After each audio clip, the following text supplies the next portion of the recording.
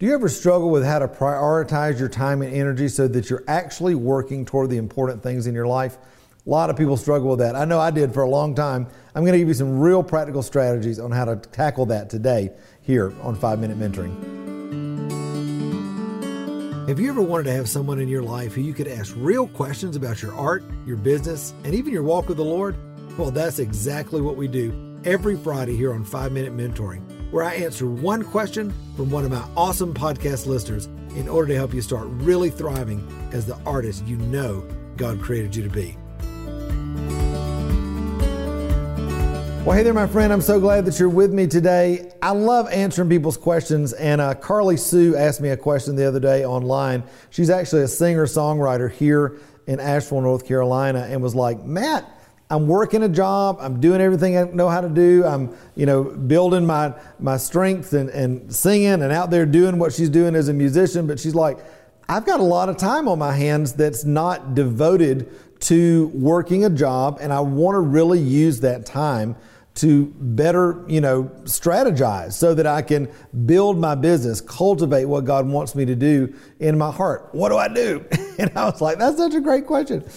What I would encourage people to do is this. Number one, the Bible says without a vision, the people perish. That actually means without prophetic revelation. That is what I like to call a download from the Lord. All right. If you don't know that you know that you know who you are, who He is, and what He's got for your life, then you cast off restraint. That's what that word perish means. Or it means that you just kind of run around doing everything you can, trying to figure it out yourself. You really get into striving, which leads to either confusion or paralyzation or just getting burnt out. And that is not God's best for you.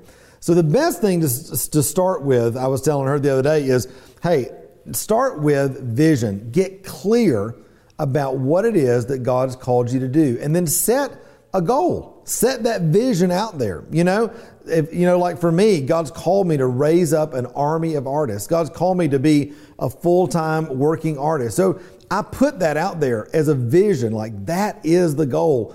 And I even write down what that looks like, what that feels like, what level of income I'm believing God for. I put all that out there kind of as the big vision. And then what happens is, that's kind of like the big guiding principle, kind of like an umbrella, if you can think about that, or the horizon line that you're always moving toward. Then within that, I like to break that down into 1-year goals. That is, knowing where I am now and knowing that I'm trying to make progress toward that big goal, that big vision. What goal can I set for myself within the next year that is a big hairy goal that's aggressive, that is really puts it out there for me to be working and believing toward, but that's also realistic. All right. I talk about SMARTY goals, that are specific, measurable, attainable, realistic, with a time frame and an incentive when you meet it.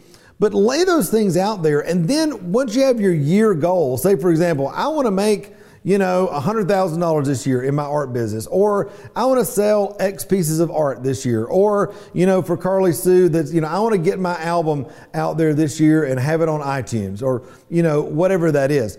That's your goal. And then what I do is break that year goal down into 90-day goals. Now, why 90-day goals? Well, 90 days is enough to really make progress, measurable progress, but it's also bite-sized enough that it doesn't overwhelm you. All right?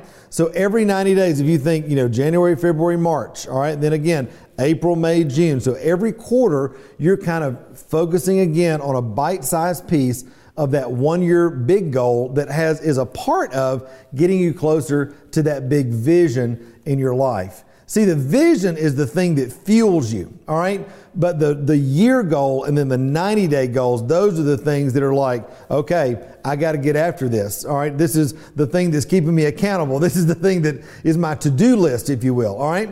And then within your 90-day goals, I like to call these objectives, all right? That is, every week in your 90-day goals, you need to have different things, and I kind of think like I reverse engineer things. So if I'm wanting to have, for example, my website, created in the next 90 days, then I list out all the things that it's going to take individually as tasks. And I lay those out week by week by week by week within that 90-day period. So that way, again, you're not overwhelmed with, I'll never get a website. I'm so overwhelmed. No, you got to get the copy written. And then you got to get the page layout done. And then you got to take photography of your work. And then you need to edit that. And then you can decide what page it goes on. See, it's just bite-sized pieces, bite-sized pieces. That way, when you've got weekly objectives in terms of 90-day goals within a big year goal that's pushing you toward a big vision for your life, all of a sudden, no matter if you've got 10 minutes or 10 hours one month, you know exactly what track you're on and how to begin to move down that path. This is extremely effective. It's how we run our business. It's what I teach in the mentoring program. It is absolutely a great strategy for every artist who wants to move from where they are now into the vision that God's got for their life. All right? Hey, I hope this was encouraging to you. If it has been, hit the share button. And remember, until next time, you were created to thrive. All right, bye.